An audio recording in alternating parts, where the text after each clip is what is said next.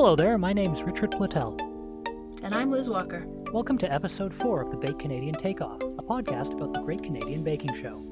And this week is Canadian Week. A.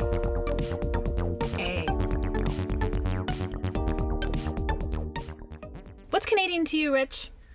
What's Canadian to me? Well, as I was sitting on my Chesterfield wearing a toque and watching football with a slightly larger ball in an extra long field, I was thinking about that. And I didn't come up with anything. What's Canadian to you, Liz? That is the most Canadian thing that you could say, Rich. As possible under the circumstances. Ambiguous feelings. That's what I think of when I think of Canada, is rocks and Christmas trees. The first thing they made was a tortillere. Right. And that was the signature challenge. Mm-hmm. I have to say, when we talked about this earlier in the week, I thought for sure that the tortillere was going to be the technical challenge, because I guess I consider a tortillere to be sort of an unwavering category of food. Like it's a tortillere. It's not. I didn't really think they could fancy schmancy it up and make it a signature bake. I kind of thought that a tortillere is, there's some mix on the meats, and there's some question of whether you hand grind or, machine mince the meat. But, they're pretty solid on, you have to have, the four spices of allspice, cinnamon, Nutmeg. Cloves, and nutmeg. And, and I was like, well, that's your tortillere. They gave them quite a bit of latitude. They said you can use any filling. It just kind of has to be a savory pie, and you get to make up a condiment to go with it. Right. So really, you can do anything you like. Maybe you could make a tortillere, or maybe you could just make a savory pie. Right. It was pretty broad. I hate to think what Pierre would have thought of the entire proceeding. Julian kind of confirmed my theory from last week. He said that he's been wanting to stay in the middle so far, but he's going to break out now. Yep. No, that's not what he said. No? He said he wanted to stay comfortably in the middle. Oh. Yeah, he was like... Well, I don't know. That was what I took away from it.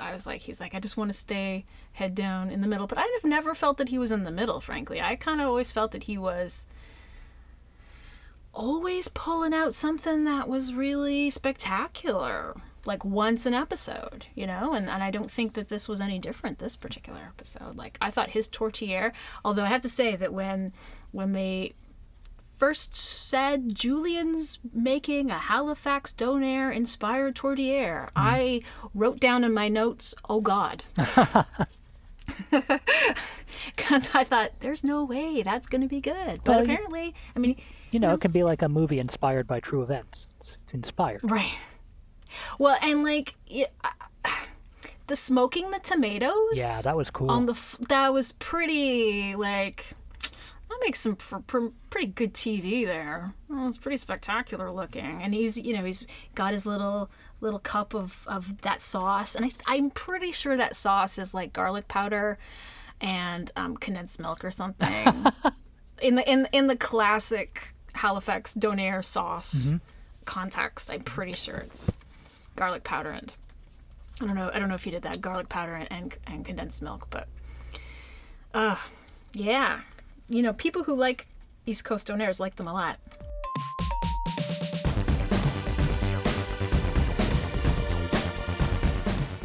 In preparation for this, I made a tortillere. I made the tortillere from my notes from taking a George Brown College continuing education culinary arts class, which I highly recommend to anyone. They're amazing classes, and they're really good to get you started cooking.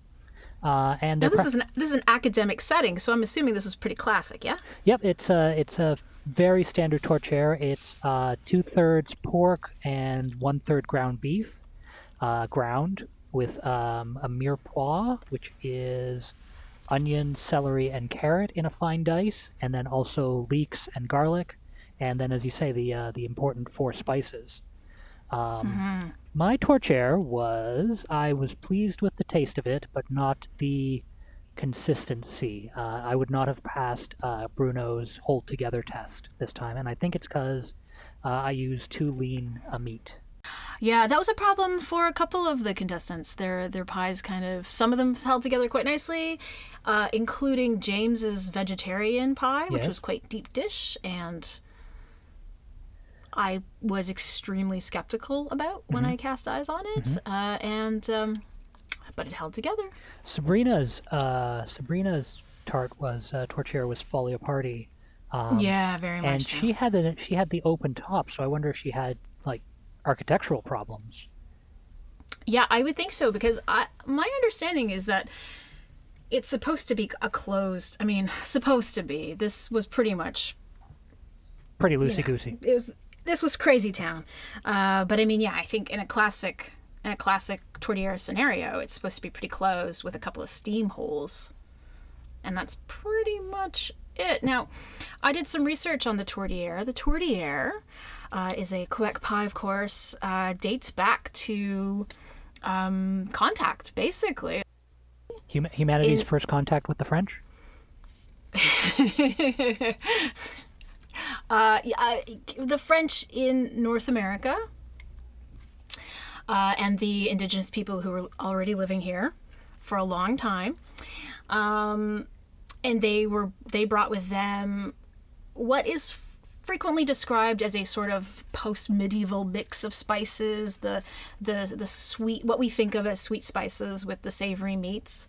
The mix of meats has sort of changed and shifted over the years, and there are regional variations, but really overall it's kind of like it's an enclosed pie full of meat, and even the inclusion of like carrots is kind of crazy in that classic recipe. Like some potatoes. You'd see some potatoes. You'd see some, if there was an Irish element, apparently. My recipe did call for potatoes, sort of grated in there to get some starch in there to use as a binding sort of deal. And that was actually one of the magical moments for me. I specifically remembered in this class that I took.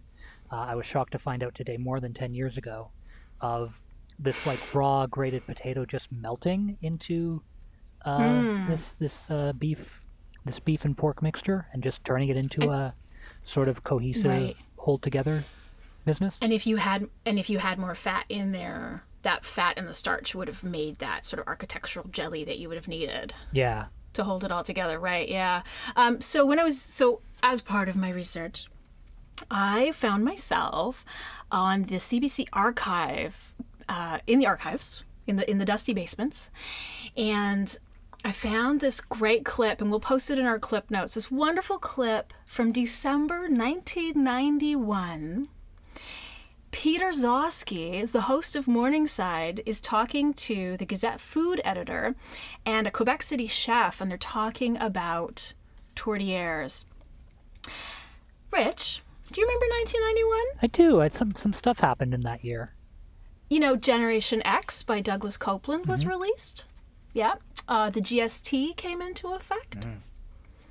And there was a regional political party that stepped up onto the federal stage to air its grievances. What happened there? It was the Bloc Québécois entered into our national nightmares, led by Lucien Bouchard, and it's so cute and quaint to listen to this piece, because there's like this bristling little bit of like Quebecois culture, and knowing that underneath there's this sort of seamy separatism, and like to think that there was a time when separatism was a big deal, we were all really super worried about it. It just seems kind of adorable when you're listening to them. There's a great moment when the Gazette food editor is talking about the regional variations that in 1991 that were current in tortiere. And the Quebec City chef, he was pretty much he wasn't allowing for too much. He did concede that the Scottish may have brought kind of like ground oatmeal and introduced that into the meat package. But pretty much he was just like, we do it kind of the way my mother did it. This is the way it's kind of done. And she's saying, well, you can have these kinds of spices and these kinds of spices, and you can even get a bit of rosemary in there. And he just makes the sound. He makes the sound of it's a tiny little packet of derision and disappointment. You have to hear it. And sometimes rosemary sneaks in there. It's wonderful. And at one point she says that the Gazette solicited all these recipes for tortilla. And that one that they really liked included soy sauce. And they couldn't print it because they knew that in the contentious atmosphere of 1991 this could have swung the vote. This could have swung the vote the absolutely other way. This would have been a disaster. Yeah. This could have been it. The tourtière is in Quebec. It's not a food. It's a feeling. It's an identity. Indeed, it ain't. It's one of those things where I think if you were to go to like a fancy New York City restaurant, you might see tourtière on the menu. Right. If they're like, we have some Canadian, because it's one of those Canadian specialties that has traveled to places where they might possibly think being French Canadian is exotic. Right. Do you know, in a way that like nobody thinks being an Ontarian is exotic? No. And this was something I want to go back to about pavlovas really quickly, Rich, because last week was dessert week, and we talked about pavlovas, and I really hate pavlovas. I think it really like touched a nerve in me of like I really have a profound disgust for them. Because they're this messy dessert that people serve in a bowl, and it looks nice at first, but it just turns into this big crumbling mass. It's just 3 kinds of sugar piled on each other. It's just sugar held together with egg protein. And I can't believe, I guess, that the British love it so much. I guess they're just like, like this like successful colonial export that's come back to England, and they just love it and blah blah blah blah blah. And there's no Canadian equivalent whatsoever. There's nothing that I can think of. I spent some time thinking about it. There's nothing that is Canadian that has sort of been re-exported back and found acceptance.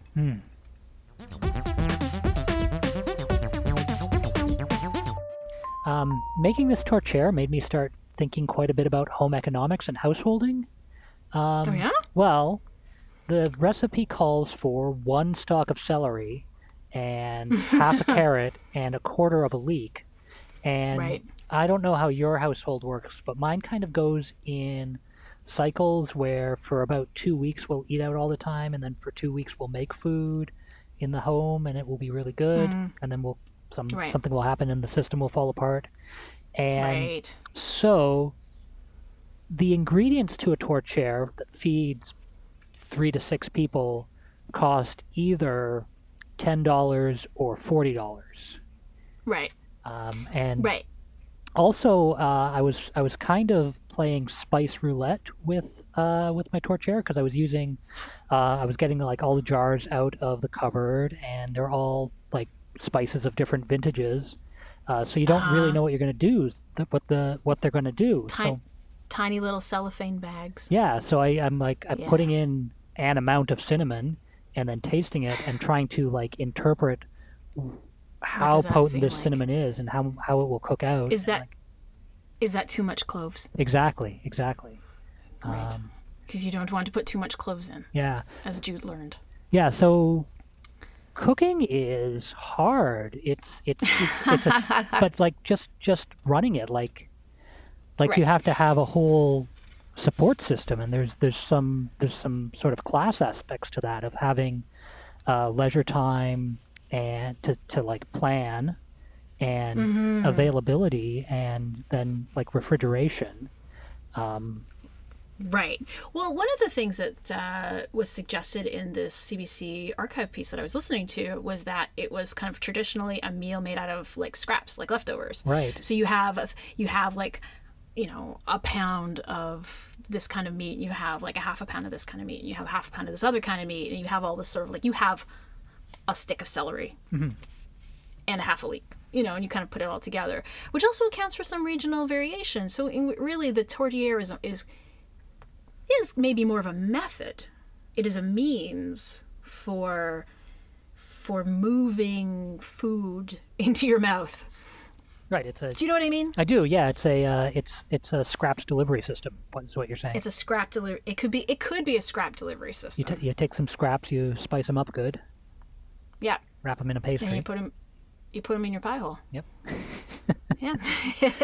And funny music.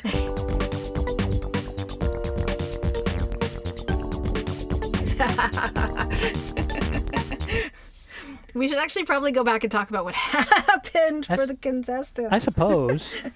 I guess. What happened for them? Who had a good one? James and Vandana both did vegetarian tortillas, and they both seemed to work out pretty well. Yeah. You're a doubter? Yeah. I'm a doubter on that. I mean, I guess if your mind is just wide open, maybe any pie seems like a good pie, but I don't know. My mind is resolutely shut. A tortillere should be a tortillere, so to my mind, Linda was the only winner. We got to see Terry talking to her food again, which I enjoy quite a bit. What was she saying this time? Oh, I can't remember. I'll have to drop in a clip right here. I'd like to make you prettier pie. I'm sorry I'm rushing. Jude, it seemed, went the most out there with ingredients. She had bison and turkey and lamb, I think. No, lamb was Sabrina. Oh, okay. Sabrina had lamb. But she was bison and maybe water buffalo. Okay. And sweet potato. And that was I was watching thinking, "Oh my god." But really it was the cloves that Too much cloves. Too many cloves. I think Bruno said this could have used more fat about 4 different times. But you need a lot of fat inside. The meat could have used a bit more fat inside. I think what's lacking a bit, it's more fat into the meat. Yeah. I noticed that Julia, when she was introducing the technical section, she said... The only thing more Canadian than that is if Celine Dion rode in on a moose drinking a brewski. She said the word brewski. Yes. In a way that made me think that she has never said the word brewski before and doesn't know that Canadians don't say the word brewski. Yeah, she got that. Unless it's pretty ironically. She got that joke handed to her 5 seconds previously.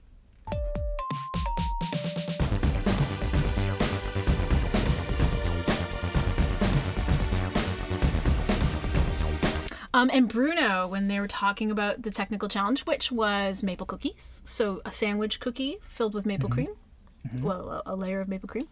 I really loved watching the Bruno Rochelle segment because I had to rewind it a couple times to hear what he said, because he said, "This cookie is full of traps." These cookies, are they not full of traps? Of course they are. Yes. Maybe you could play. Maybe you should play the clip because I'm not making fun. He seriously said, "This cookie is full of traps." Are they not full of traps? And I was like, "Really?" Because it looks like a pretty simple cookie. Well, I think they are. I think they're getting a bit. I think they're getting into it now. I think they're leaving more and more out of the technical challenge recipes.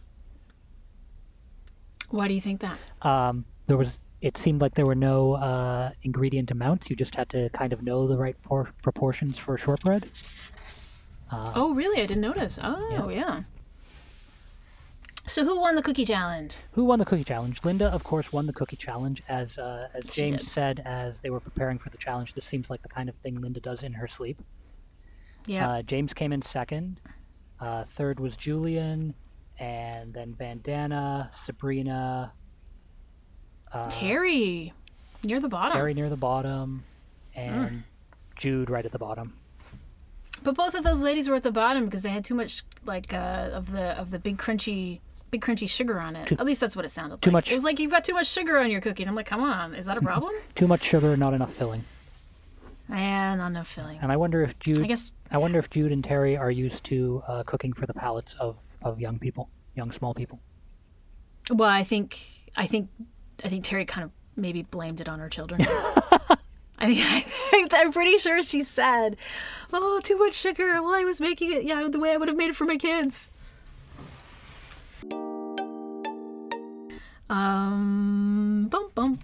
I guess we need to talk about donuts. Yeah, let's talk a bit about the Showstopper Challenge, which was to make a dozen donuts, 2 kinds, 6 of each. Oh yeah, 2 kinds, but you had your choice of like, you could make whatever kind of fancy, crazy toppings, but then you also had the choice of like making cake donuts or making raised donuts. And to me, if we're talking about 2 solitudes, which we aren't, but say we were talking about 2 solitudes, I feel it would be cake versus raised. Which, Rich, what do you think? Which camp are you in, Liz? You know what? For a long time, I was cake. But I have to. I used to really like the sour cream, sour cream cake donuts. But I have to admit that now that I'm a baker, I actually really like the raised. I'm going to plead a Nick Hornby high fidelity here. I'm going to say it depends on context. If I have a coffee and I am dunking, then I want a cake donut. Well, obviously, yeah. Obviously, we're all right-thinking people here. You can't put a Boston cream donut in a cup of coffee. That's crazy. If I'm looking for a sweet delectable treat, I want a raised yeast donut. You do. You have brought me some magnificent donuts. You visited in the summer with you and your lovely wife Heather with a box of phenomenal donuts. Where were those donuts from? I believe they were from the very disgustingly named Glory Hole Donuts in Toronto. I'm sorry, I didn't hear that. Glory Hole Donuts.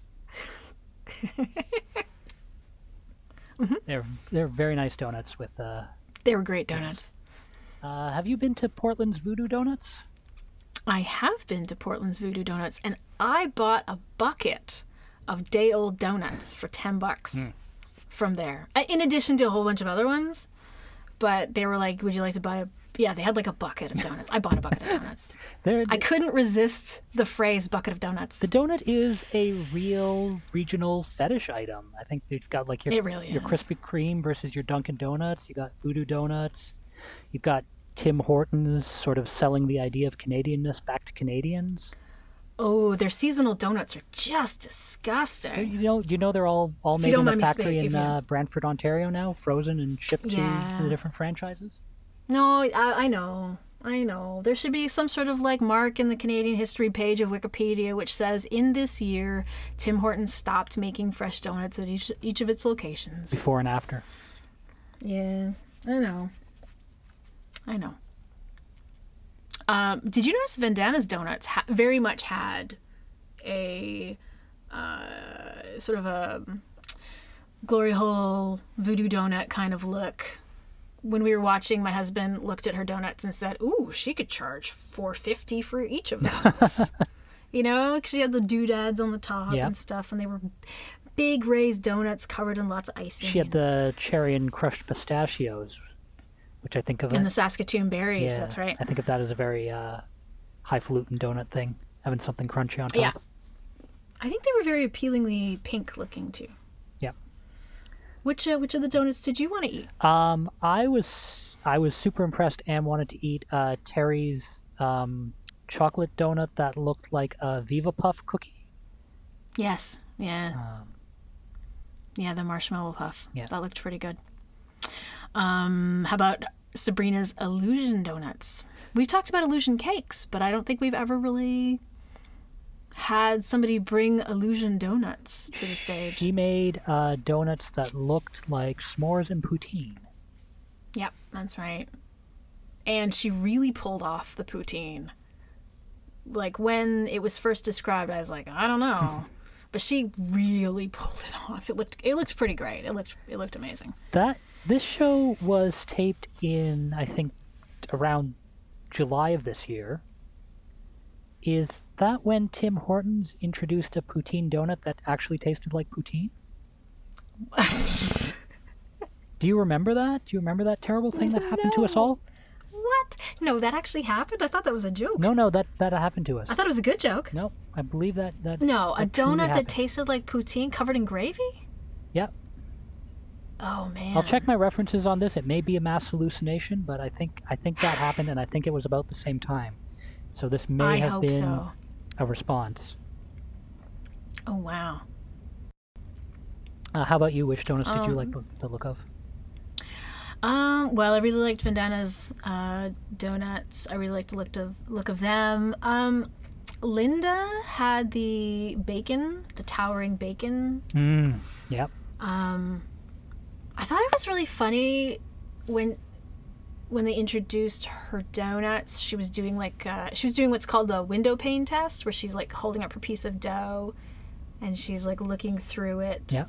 And then she turns to the camera and she says, If you can see through it, then you know it's just about ready.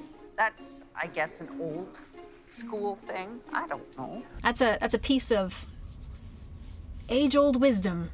She didn't literally say that, but it was just like, this is the sort of thing that Linda knows because Linda's very experienced in the kitchen.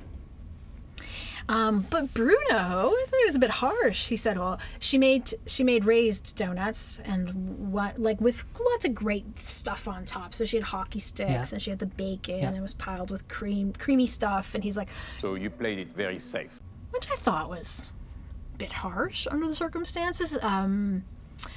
Julian, unfortunately, had a terrible donut. And I have to say that I was watching this episode. I was late getting to it. My lovely children kept me from getting to the television. And so I got off Twitter because I was getting nervous. I was getting nervous about what the end was going to be and what was going to happen, and I didn't want a spoiler. Because when I saw Julian's donuts were not rising, I was like, oh no. And I realized, I was like, I really don't want Julian to go. I really don't want him to go. Yeah, he had some bad luck. And Jude had some bad luck with overproofing. And then in the judging, Rochelle broke down the science of that. She would look at the donut, and I mean, who knows how much of this is edit and how much of this is real. But she looked at the donut and she said, "This looks like a donut that was overproofed. When a donut is overproofed, the structure collapses and it absorbs too much oil." And of course, we saw earlier Jude saying, "I think I've overproofed this dough quite significantly." Yeah. And that's sort of like the next tier baking science that I haven't accessed yet. So that's as much as I was sad to see that happen to Jude, I like getting that information. Right. I know what you mean. It's interesting when you get to see, when you can follow the thread of what's going on. And it's not just terrible happenstance or like my thing boiled over or something burned in the oven. It's like there's a scientific reason why this didn't work. And you can sort of see the thread of how this little story played out. Which is sad, unfortunately, for Jude. We can talk about the end. Yeah, we lost. So we lost Jude. We lost today. Jude, and the star baker was James. Was James? Now, yes. He had that great, apparently great vegetarian torchère. I guess. He was second in the technical challenge. Right. He had a funny little mousse display for his donuts. That's right. So he had a display, and they said your donuts don't look great, and they didn't look great. I mean, they were no Vandana donuts, but they said that they tasted terrific. So he had these raised donuts that were stuffed with peaches, Okanagan peaches, and he had crullers that were glazed. I think it was a raspberry glaze. It was pink, raspberry, and Rochelle said in the run-up that what she wanted was a cruller. Yeah, she said she wanted a cruller. Give the lady a cruller. And so he was the star baker this week. Yep. Hey, Rich, if you were a contestant on Great Canadian Baking Show, and they brought their crew round to film you in your natural environment, to let the viewers at home get to know you, what would you be doing? I think I mostly walk around the house and say things that have names that I think are funny. Like my coffee grinder is a conical burr grinder, so I'll just look at it and say conical burr grinder. Or, probably wiping down a countertop. And yeah, that's about it. Probably typing at a keyboard, Right. Yelling at people, saying. Yeah, I think you'd be shaking your hands. Yeah, and shaking saying, honey, look at this, look at what this guy's saying, look at this, look at what Donald Trump's doing now. You know what they're doing? Look what they're doing. Have you heard about net neutrality? Let me explain it to you. Sit down. How about you? Yeah, that sounds about right. I would be doing laundry, and I would be picking Cheerios off the wall. Yeah. And I was thinking about this earlier. I would be staring at a box of packaged granola bars, trying to understand if they have peanuts or protein, or both peanuts and protein, or no peanuts, and presumably then no protein. So next week is British Week. Yes, which is pretty funny. It looked to me like they would be doing trifle and ginger snaps and maybe high tea cakes. Yeah, I think those might be brandy snaps. Oh, okay. Yeah, they're some sort of weird little sugary liquid thing that you roll. I don't think there's any brandy in them though. I don't know. They're weird. I've seen them on British Bake Off being made once.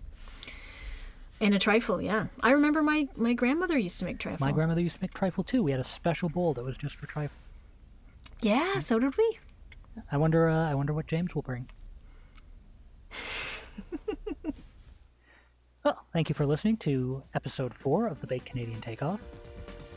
You can find us online at bakedcanadian.com, on Twitter at bakedcanadian, and on Facebook at facebook.com/bakedcanadian. Our theme music is Dog Politics off the album Moon Music for the Apocalypse by Elvis Herod. If you're enjoying the show, please consider telling a friend, share the link, or leave a review on iTunes or your podcatcher of choice. Bye. Bye.